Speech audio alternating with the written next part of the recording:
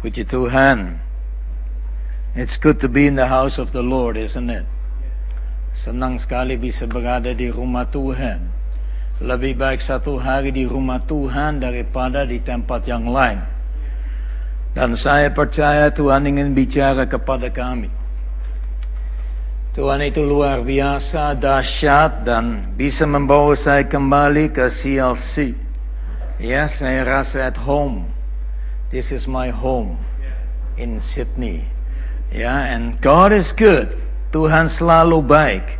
Ya, banyak kali kita berkata Tuhan baik, tetapi kita habis itu langsung bilang selalu. Padahal Tuhan mau supaya kita benar-benar mengalami kebaikannya Tuhan. Tuhan mau bahwa kita sungguh-sungguh mengalami kepribadian daripada Tuhan. Hari ini saya mau bicara dari firman Tuhan. Ya, yang berkata, do not forget His benefits. Bapak Ibu saudara-saudara sekalian, kalau Anda lamar untuk pekerjaan, biasanya ada kaci. Ya, itu yang pertama kita cari adalah kaci. Tapi selain kaci ada keuntungan yang lain, ada manfaat yang lain, ada hal-hal yang ekstra. Ya, libur, berapa hari libur? Ada hari sakit, mungkin ada diskon. Ya, itu hal-hal yang ekstra. Ya, begitu juga kita datang kepada Tuhan. Seringkali kita datang kepada Tuhan karena kita ingin mendapatkan sesuatu daripada Tuhan. Bukan untuk kita memberikan, tetapi menerima sesuatu. Nah, hari ini saya bicara tentang apa sih Tuhan siapkan bagi kita semua. What type of benefit has God prepared for each and every one of us? Benefit seperti apa yang Tuhan telah sediakan? Mari kita buka Mazmur 103. Kita akan baca ayat yang pertama sampai dengan ayat yang kelima.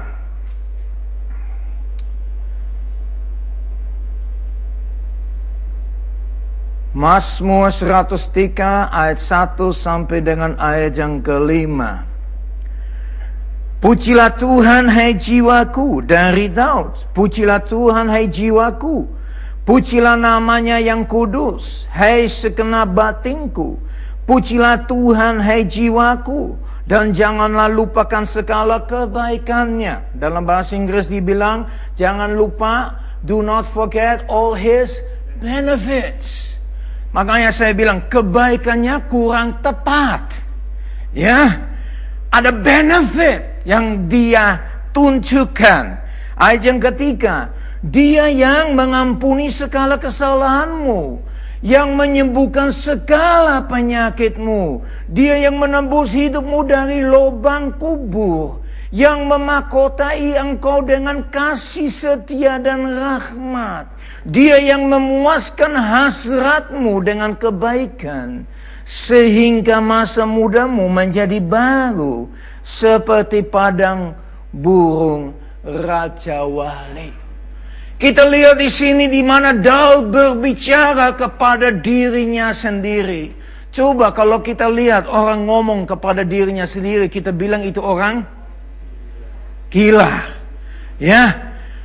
Kok bisa? Tapi di sini Daud bicara kepada jiwanya. Hei jiwa, pujilah Tuhan. Hei jiwa, pujilah Tuhan.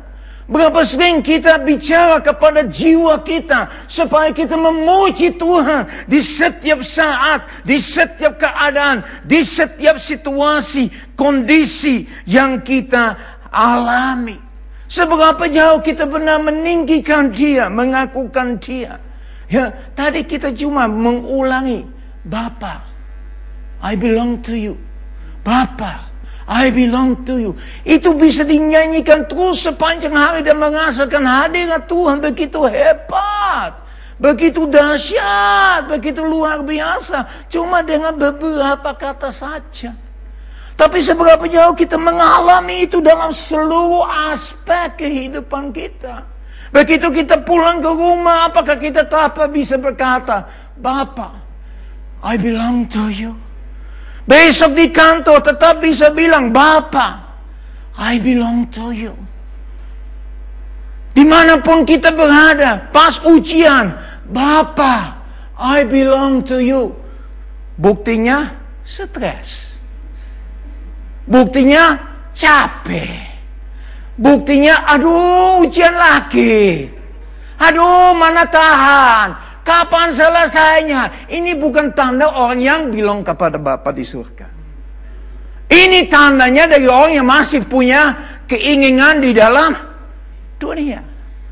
Karena kalau kita serius berkata, Bapa, I belong to you, Tuhan pasti akan memberikan ketenangan kepada kita.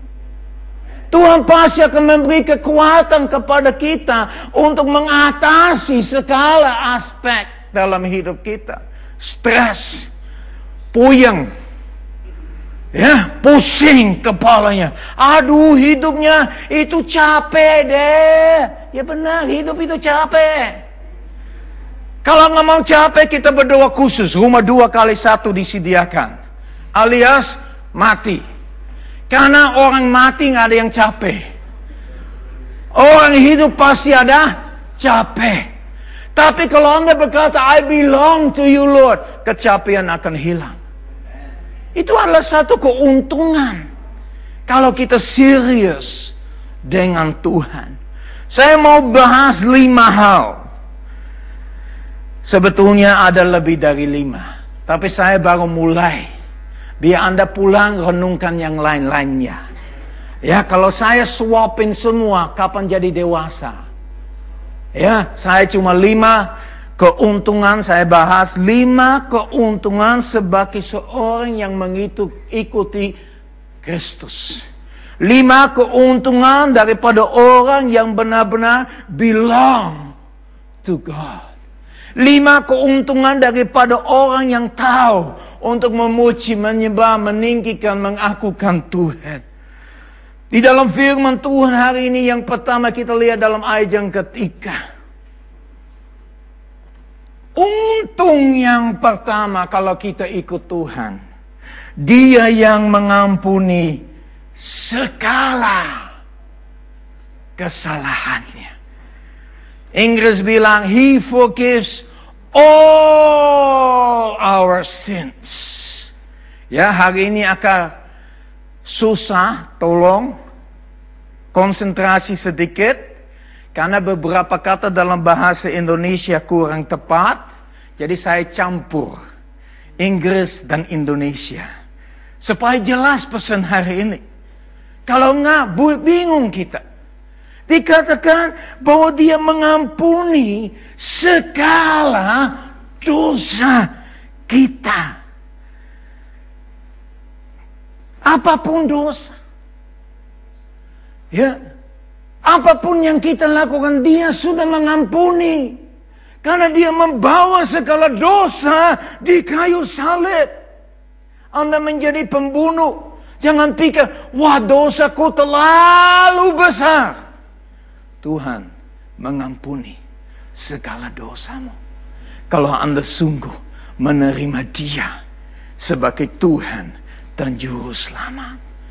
Tuhan itu luar biasa. Di dalam firman Tuhan ada 3 kata yang dipakai untuk dosa. Yang pertama adalah dosa, sin. Yang kedua dalam bahasa Inggrisnya adalah iniquities. Diterjemahkan kesalahan. Yang ketiga adalah transgressions. Bahasa Indonesia, pelanggarannya. 3 kata, tapi ada maksudnya luar biasa dengan ketiga kata ini. Kalau kita lihat dalam Mazmur 103 ayat yang 10 sampai dengan ayat yang ke-12. Mazmur 103 ayat 10 sampai dengan ayat yang ke-12. Tidak dilakukannya kepada kita setimpal dengan dosa kita. Luar biasa enggak? Dosa kita enggak diperhitungkan lagi. Sudah lunas dibayar. Enggak ada lagi. Dan tidak dibalasnya kepada kita setimpal dengan kesalahan kita. Bagi saya itu sesuatu yang luar biasa. Semua dosa, semua kesalahan kita sudah tidak dipikirkan. Coba kalau kita dengan teman-teman. Teman yang salah, kita punya kertas. Ditulis terus. 1, 2, 3. Tapi begitu kita datang kepada Tuhan, Tuhan ambil semua tulisan dan dia bilang, lihat, sudah nggak ada lagi. Tapi kita dengan orang lain, dari awal, akhir, sampai selama-lamanya, susah untuk melepaskan dosanya orang, kesalahannya orang, apapun orang lakukan. Firman Tuhan bilang begini, kamu tidak mau mengampuni orang, Bapa di surga tidak akan mengampuni kau. Makanya satu keuntungan kita terima Kristus. Bukan hanya kita menerima pengampunan. Tapi dia memberikan kekuatan kepada kita untuk mengampuni orang yang lain. Tetapi setinggi langit di atas bumi, demikian besar kasih setianya atas orang-orang yang takut akan dia. Sejauh timur dari barat, demikianlah dijauhkannya daripada kita pelanggaran kita. Kalau kita ke timur terus, ya, jangan pikir dunia ya. Kalau kita ke timur terus, gak akan ketemu baratnya. Sedemikian jauh Tuhan sudah melemparkan segala pelanggaran kita. Apa beda sih antara iniquities, kesalahan, dengan transgressions, pelanggaran? Iniquities adalah motivasi di dalam kita. Iniquities bicara tentang sikap kita. Iniquities bicara tentang hati kita. Iniquities mulai dari dalam, akhirnya mau keluar menuju ke dosa. Kalau transgressions apa? Transgressions adalah outward movement. Movement yang di luar. Transgressions, pelanggaran, bicara melewati batas. Itu bicarakan tentang tangan, tentang tindak lakunya. Iniquities di dalam. Transgression di luar. Kadang-kadang semua dosa, bukan kadang-kadang, semua dosa mulai dari dalam dan akan keluar. Semua pelanggaran. Dikatakan bahwa Tuhan menjauhkan segala pelanggarannya. Saudara, kita bisa lihat dalam firman Tuhan. Di dalam Yesaya pasal yang ke-53. Ayat yang ke-5. Yesaya 53. Ayat yang ke-5. Tolong bisa pasang Inggrisnya. Karena ini di sini kita lihat ada pemberontak dan sebagainya. Bahasa Inggrisnya, but he was pierced for our transgressions. He was crushed for our iniquities. There's one translation that says this. He was wounded. He was wounded for our transgressions. He was pierced for our iniquities. Tadi saya sudah bilang, iniquities adalah inward.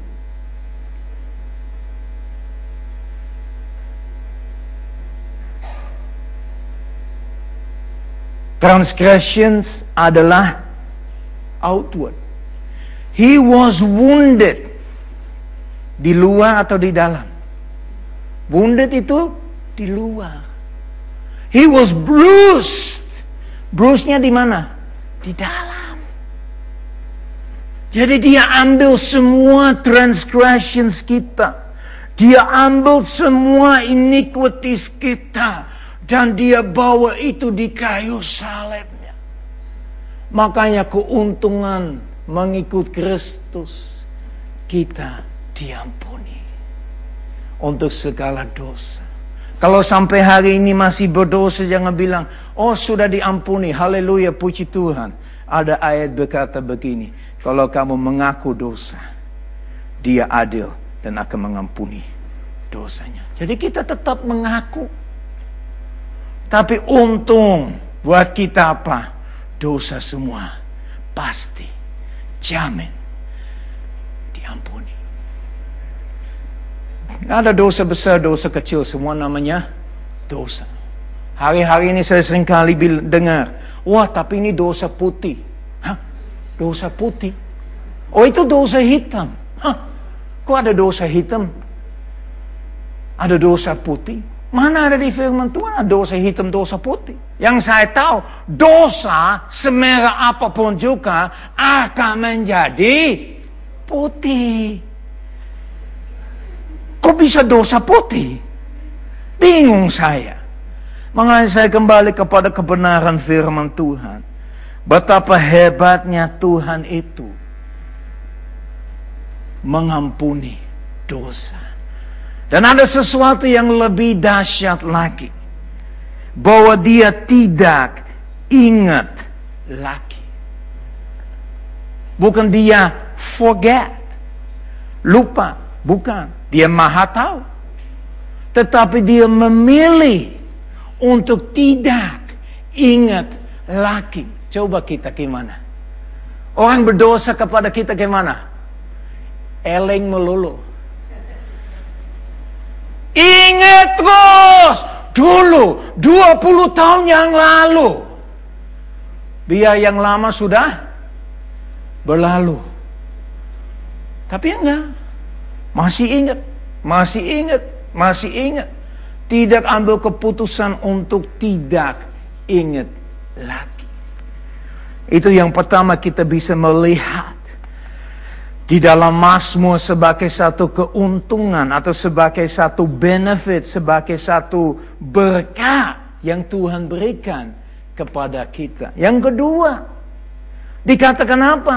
Yang menyembuhkan segala penyakitmu. Yang menyembuhkan segala penyakitmu. Hebat bagaimana Tuhan mengampuni. Dan sekarang kita lihat, karena Dia sudah mengampuni, Dia juga melepaskan atau menyembuhkan segala penyakit kita. Anda mau dapat PR? Anda cari ayat di dalam firman Tuhan yang selalu menulis, ampuni, sembuh. Ampuni, Anda sembuh. Begitu saya dapat satu hikmah bahwa seringkali kita kena penyakitnya karena kita tidak mau mengampuni orang. Karena bicara soal hati. Firman Tuhan berulang kali menunjukkan hal-hal seperti begitu.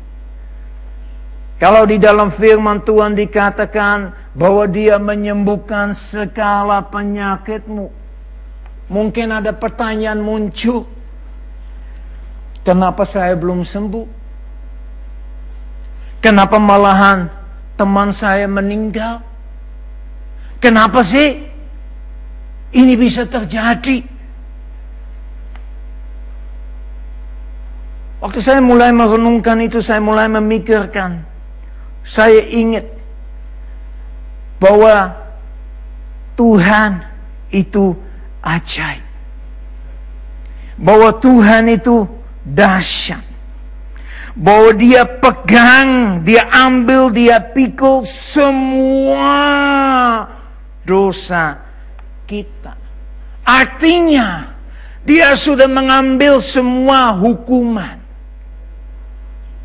Tapi, apakah masih ada dosa di dunia?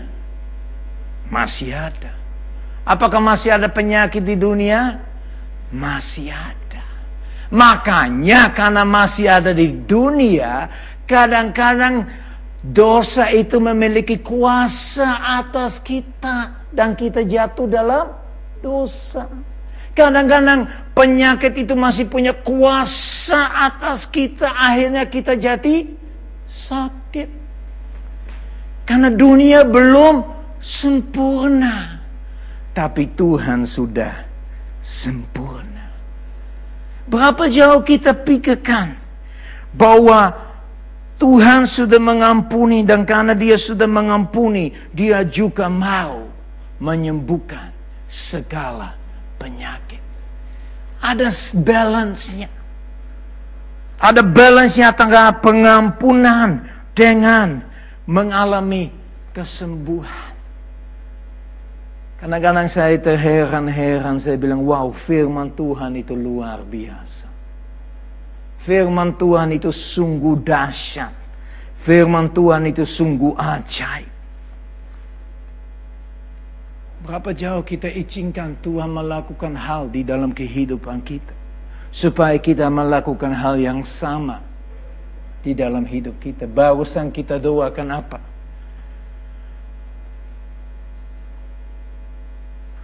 Forgive us our sins. Ampunilah dosa kami. Sama seperti kami mengampuni orang yang bersalah kepada kami. Jadi ada intonasi kalau kita tidak bisa mengampuni. Perhatikan, hati itu mulai terjadi sesuatu. Dan seringkali jatuh dalam sakit. Salah satu alasan kanker itu karena tidak mau mengampuni orang. Itu sudah dibuktikan. Makanya kalau saya layani orang kena kanker, pertanyaan pertama, ada orang yang kamu tidak bisa mengampuni. Dan biasa jawabnya apa? Enggak ada, enggak ada. Begitu berapa hari kemudian saya datang, oh ternyata ada. Ya. Jadi ada koneksi antara mengampuni dengan mengalami kesembuhan oleh Tuhan. Yang ketiga, dikatakan begini, Dia yang menebus hidupmu dari lubang kabur. He redeems your life from destruction. Menebus, redeems, artinya membeli kembali. Artinya itu adalah kata Ibrani ka'al, G-A-apostrophe-A-L. Itu membicarakan tentang kinsman redeemer, penebus. Ingat cerita Ruth, Boaz? Boaz bukan hanya beli tanah, tapi dia menikah dengan Ruth. Begitu juga Tuhan. Tuhan bukan hanya membeli kita. Dosa kita sudah diampuni dengan Yesus di kayu salib. Dia sudah bayar dengan lunas. Bahkan Dia mau supaya Yesus akan menikah dengan kita. Gereja yang kudus. Gereja yang tidak memiliki cacat apapun juga. Kalau hari ini Tuhan datang kembali, Anda siap menikah dengan Yesus? Kayaknya nggak siap, karena nggak ada satupun yang bilang amin. Terlambat. Halo? We have to live as if every day is our final day. Kita nggak tahu kapan Tuhan datang. Bisa hari ini, bisa tahun depan, bisa 20 tahun yang lagi. Saya tidak tahu. Walaupun saya sudah dengar banyak pembicaraan. Tanggal berapa kemarin? 23 September Tuhan akan datang kembali. Kok belum datang sih? berarti yang ngomong itu adalah orang yang sesat. Cuma kita nggak berani ngomong, oh you never know, siapa tahu karena doa orang benar besar kuasanya. Enak aja ngomong yang Tuhan mau datang, ternyata nggak datang, rubah pembicaraannya. Keenakannya, tapi kita harus hidup. Siapa tahu Tuhan akan datang. Apakah kita siap? Apakah hidup kita sungguh-sungguh untuk Dia? Apakah kita benar-benar berani berkata, Tuhan, aku tahu Engkau sudah membeli hidupku. Aku sudah tidak punya hak karena Dia sudah membeli aku. Aku sudah tidak punya hak karena Dia sudah berkata, hidupmu sudah lunas. Coba kita lihat 1 Korintus 6 ayat yang ke-19 20.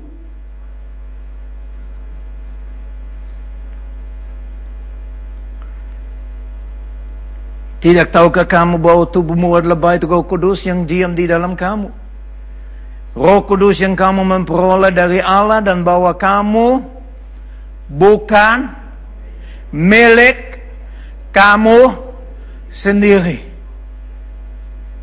Ingat kemarin kita bahas, inilah aku, utuslah Dia. Itu namanya orang masih tetap memiliki hidup sendiri. Ya, masih nggak mau berkata, aku nggak punya hidup, aku nggak punya milik atas diriku sendiri. 20.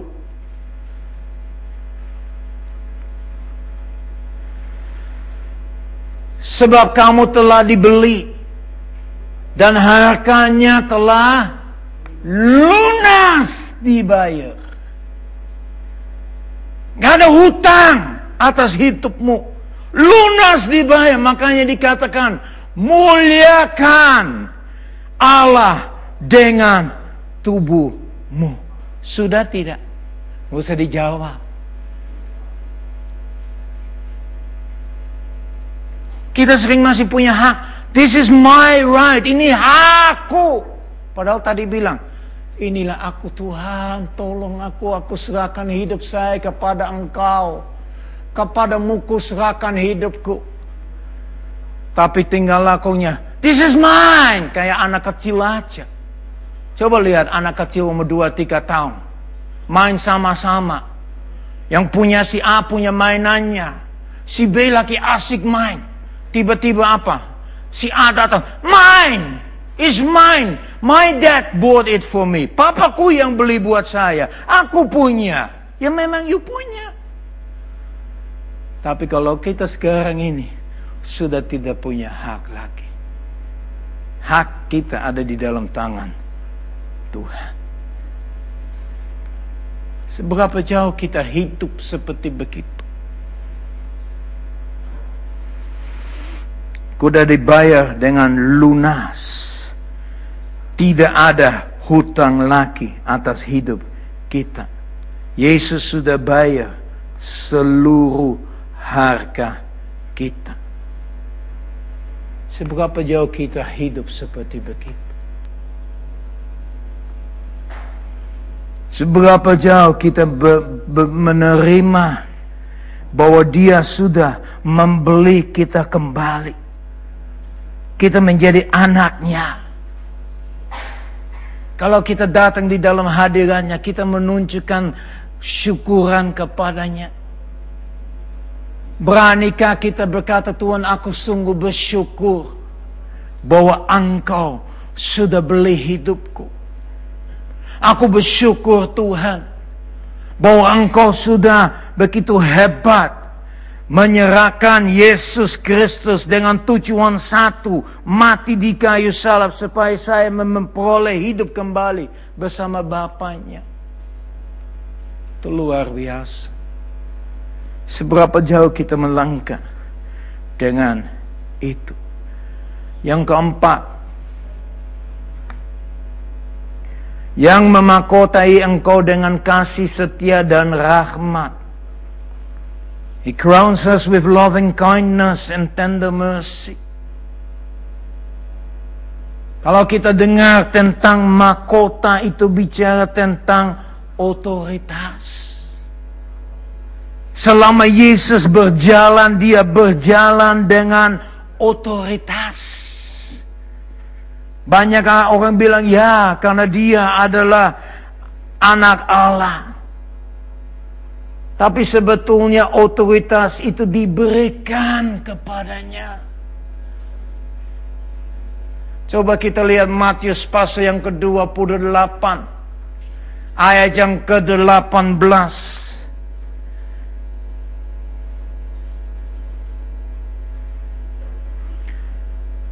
Yesus mendekati mereka dan berkata, kepadaku telah diberikan segala kuasa di surga dan di bumi. Diberikan kepada Yesus. Begitu juga kita lihat bahwa dia memberikan mahkota kepada kita. Kita bisa melangkah dengan otoritas.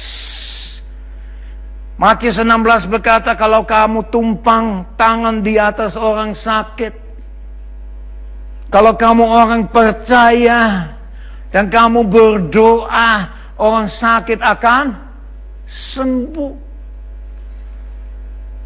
2 minggu lalu saya ada di satu daerah. Habis kebaktian, pendetanya bilang gini sama saya, Pak Marcel, ada yang sakit, jemaat sakit. Saya tanya, sakit apa sih? Udah 6 hari gak bisa jalan. 6 hari di tempat tidur. Gak bisa bergerak. Begitu bergerak sedikit, seluruh tubuhnya sakit. Gak bisa duduk. Pokoknya dia di tempat tidur terus. Bapak bersedia berdoa enggak? Saya gak lewatan opportunity seperti begitu. Karena saya mau tunjukkan Allahku dahsyat. Tuhanku hebat. Gak ada yang mustahil bagi orang yang percaya. Begitu kita sampai di rumah, benar dia tiduran. Kutanya, Bu, ada apa masalahnya? Udah gak bisa bangkit. Udah gak bisa jalan. Sakitnya. Saya bilang, ya udah gak apa-apa. Ayo kita berdoa aja. Saya cuma doa, Tuhan, dalam nama Yesus Engkau sembuhkan ibu ini. Dalam nama Yesus bangkit. Pegang tangannya, diangkat. Berdiri, mulai berjalan lagi. Malamnya di gereja dia bersaksi bahwa Tuhan melakukan mujizat yang luar biasa. Kenapa susah terjadi mujizat di barat? Mau tahu? Mau tahu kenapa susah di barat? Karena kita pakai ini. Masak! Tolong masak di dapur. Jangan di mulut. Ya. Itu tanda ketidakpercayaan kita. Apakah Tuhan 2000 tahun yang lalu beda dengan Tuhan hari ini? Tidak. Kenapa di desa, di daerah itu lebih gampang? Karena mereka udah pikiran pure. Di kota sudah diinfiltrasikan dengan logika dan sebagainya. Oh, tidak mungkin bisa. Ternyata bisa. Sederhana, saya nggak doa sejam bersyafaat dulu. 5 detik selesai. Saya ingat Yesus juga nggak doa lama panjang lebarnya. Yesus cuma bilang, sembuh, sembuhlah. Lepaslah. Dalam nama Yesus keluar iblis. Hari-hari ini berjam-jam keluar nggak keluar. Sampai ada yang bilang, kalau kamu nggak mau keluar, ya udah saya keluar aja. Halo, kenapa? Karena kita sudah ngelihat Tuhan itu berkuasa, Tuhan itu dahsyat, Tuhan itu luar biasa. Sudah berikan otoritas kepada kita semua, tapi kita nggak melangkah di dalam otoritas yang Tuhan berikan kepada kita. Coba 5 roti 2 ikan itu cukup untuk Pak aku saja. Mungkin masih kurang lagi ya. Mungkin punya 5 ikan itu baru Bapak kenyang. Ya. Tapi kita hari ini masih bisa, pasti bisa. Saya percaya Tuhan itu tetap bisa bekerja. Cuma we no longer walk in the authority that God has given to us through His Son, Jesus Christ. Kita takut dengan keadaannya. Kita takut dengan situasi dan apa yang kita alami.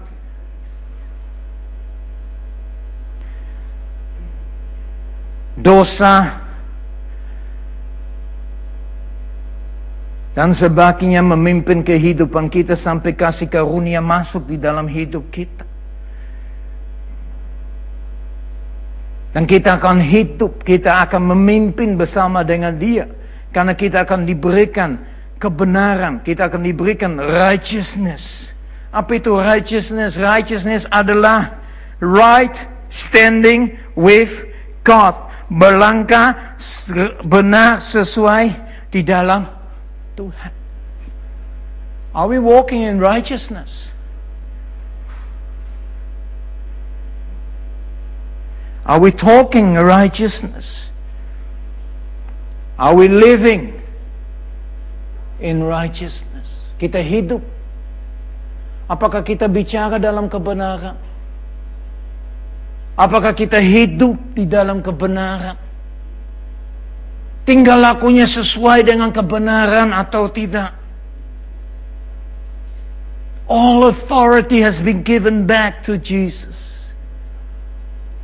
Dan Yesus itu menyerahkan itu kembali kepada kita. Makanya mari kita bangkit. Mengingatkan kembali.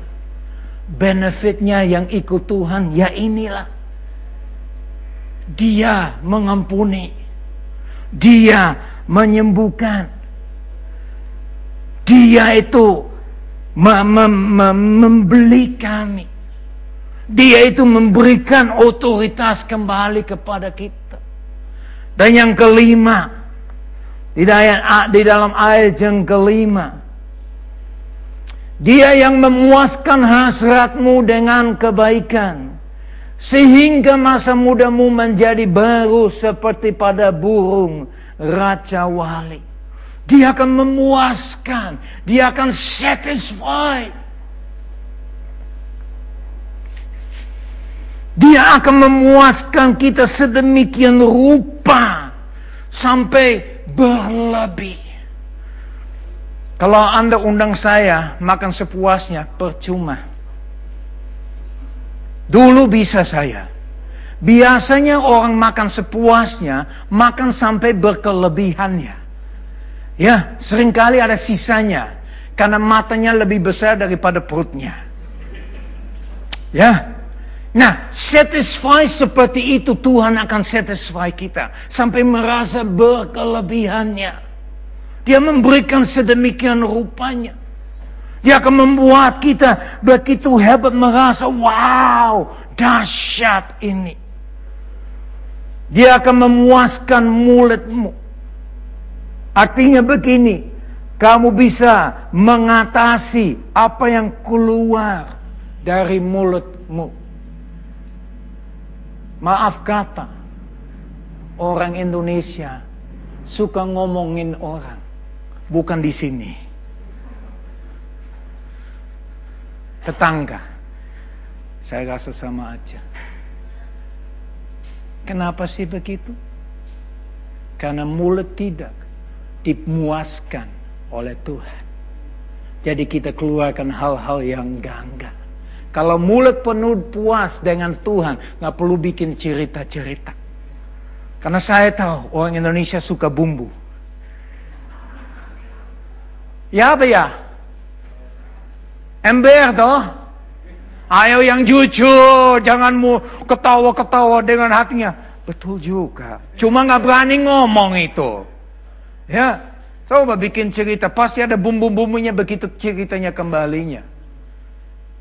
Kenapa? Mulut tidak dikontrol. Mulut belum puas. Akhirnya bicara yang gagak. Yang paling susah dikontrol itu bukan mulut, bukan mata, bukan telinga, tapi mulut. Paling susah dikontrol. Wah, kelewatan ngomong. Tapi dalam hati, enggak apa-apa lah, oke lah. Halo, hati-hati. Firman Tuhan bilang, Dia akan memuaskan. Dia akan memuaskan hasratmu. He will satisfy your desires with good things. So that your youth is renewed like the eagle. So that your youth is renewed. Ya, gimana? Kalau kita jadi semakin tua dalam umurnya, tetapi semakin muda dalam kelihatannya. Luar biasa toh? Dahsyat toh? Ya. Saya kemarin ketemu dengan ibu-ibu, umurnya udah 80, kelihatannya baru 60. Saya ngomong, saya bilang gak ada 80. Mukanya gak kelihatan 80, ini kelihatannya senyumnya luar biasa. Ya inilah. Tuhan akan membuat dia menjadi orang yang muda. Luar biasa. Asal kita jaga. Kita puas di dalam Tuhan. Tidak ada kepuasan di luar Tuhan. Coba saya tanya. Siapa mau kenaikan gaji? Angkat tangan. Masa cuma satu yang ngaku? Ayo. 2. Pelan-pelan selesai kebaktian semua pasti udah angkatnya. Saya jamin tahun depan saya akan tanya yang angkat tangan hari ini, tahun depan juga akan angkat tangan. 10 tahun dari sekarang tetap akan angkat tangan. Karena tidak pernah puas dengan gaji. Karena begitu gaji naik, lifestyle-nya naik. Gaji naik lagi, lifestyle-nya naik lagi. Dulu makan seminggu sekali di luar. Kenaikan gaji 3 kali seminggu. Kenaikan gaji tiap hari. Makan di luar. Sudah tidak perlu makan di rumahnya. Ya. Akhirnya ngomong, kok gajinya saya kayak kosong ya? Habis. Dulu sekali seminggu makan di luar. Sekarang tiap hari makannya. Salah siapa? Terus ngomong sama dokter, kok bisa ya kolesterol saya? Kok bisa ya asam urat saya? Kok bisa? Ya karena you makan di luar terus. Akhirnya gak puas. Wah, kena lah hari ini. Saya mau kasih tahu satu rahasia. Hanya Tuhan dapat memuaskan kau. Coba dulu punya gajinya lebih rendah dari sekarang. Bisa hidup gak? Bisa. Sangat bisa. Kenapa Anda bilang hari ini dengan gaji lebih besar? Kok susah hidup dengan gaji ini ya? Halo, itu tunjukkan kepuasanmu bukan di dalam Tuhan. Kepuasanmu di dalam materi, di dalam dunia.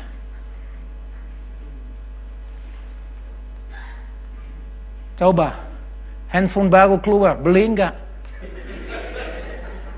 Hari ini beli, sudah terlambat karena besok sudah yang baru keluar lagi. Terbukti bahwa kita tidak pernah izinkan Tuhan untuk memuaskan kita di dalam Dia. Padahal firman Tuhan bilang begitu. He will satisfy all your desires with good things. Dia memuaskan hasratmu dengan kebaikannya. Ya. Why we never satisfied? Coba kita buka Amsal. Amsal 30.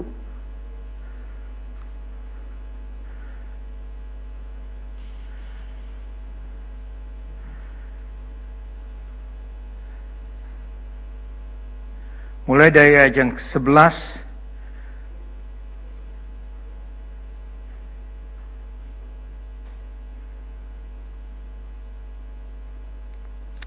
Ada keturunan yang mengutuki ayahnya dan tidak memberkati ibunya. Saya rasa ini saatnya. Ada keturunan yang menganggap dirinya tahir, tetapi belum dibasuh dari kotorannya sendiri. Ada keturunan yang berpandangan angkuh, yang terangkat kelopak matanya. Ada keturunan yang giginya adalah pedang, yang gigi Kelikinya adalah pisau. Untuk memakan habis dari bumi orang-orang yang tertindas. Orang-orang yang miskin di antara manusia. Si Linta mempunyai 2 anak perempuan. Untukku. Ada 3 hal yang tak akan kenyang. Ada 4 hal yang tak pernah berkata cukup. Dunia orang mati. Rahim yang mandul. Bumi yang tak pernah puas dengan air. Dan api yang tidak pernah berkata cukup. Ini saatnya kita seperti begini. Kenapa? Karena tidak pernah puas di dalam Tuhan. Firman Tuhan dengan sederhana. 5 keuntungan bagi mereka yang mengikuti Dia. Yang pertama, Tuhan pasti mengampuni segala dosa kita. Yang kedua, Tuhan selalu menyembuhkan kita dari sakit. Yang ketiga, Dia membeli kami kembali. Keuntungan itu luar biasa loh. Yang keempat, bahwa Dia memberikan mahkota. Artinya Dia berikan otoritas kepada kita. Apakah kita berjalan di dalam otoritas ini? Saya lihat banyak orangnya nggak bisa senyum-senyum, apalagi duduk di gereja. Mukanya seram. Kenapa saya bisa lihat? Karena saya berdiri di depan, saya bisa lihat muka kalian semua. Ya. Kadang-kadang saya malas lihat mukanya kalau lagi. Udah saya lihat tempat lain aja lah. Saya udah tahu itu orang nggak siap. Ya. Kalau kita sama Tuhan ada otoritas. Kita sudah ada kemenangannya luar biasa. Dan yang terakhir, Dia akan memuaskan kita. Dunia tidak akan memuaskan kita. Tapi Dia. Makanya pujilah Dia. Bless the Lord, O my soul. And everything that is within me, bless His holy name. Bless the Lord, O my soul. And forget not all His benefits. Jangan sekali-sekali lupa keajaiban, kebaikan ditulis dalam bahasa Indonesia. Saya bilang keuntungan kalau kita sungguh ikut Tuhan. Anda baca ayat-ayat berikutnya, bisa ketemu 31 hal yang Tuhan berikan kepada kita untuk selalu bersyukur kepada Dia. Mari kita berdoa.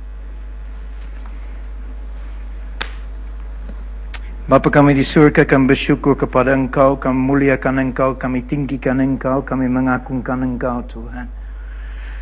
Pagi hari ini Tuhan, Engkau ingatkan kami kembali untuk selalu mengucap syukur kepada Engkau. Lebih lagi Tuhan untuk memuji, meninggikan, mengagungkan Engkau Tuhan. Karena hanya Engkau layak untuk terima segala pujian kami Tuhan. Engkau terlalu baik buat kami Tuhan.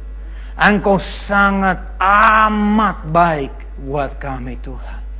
Tuhan, hamba berdoa supaya kami tidak pernah melupa kebaikan-Mu yang Engkau berikan kepada kami. The benefits that You have given us, Father. That we may continuously walk with You. Kita terus menerus berjalan bersama dengan Engkau Tuhan. Bangkitkan umat-Mu di tempat ini Tuhan. Biar mereka tahu, mereka sudah mengalami kemenangan di dalam Engkau. Mereka akan melangkah di dalam kemenangan itu. Mereka akan melangkah dan melihat otoritas ada di dalam mereka. Dan supaya mereka berjalan di dalam otoritas itu. Terima kasih Bapa. Segala puji, hormat, syukur kami kembalikan kepada Engkau. Dan dalam nama Tuhan Yesus kami sudah berdoa. Haleluya. Amin.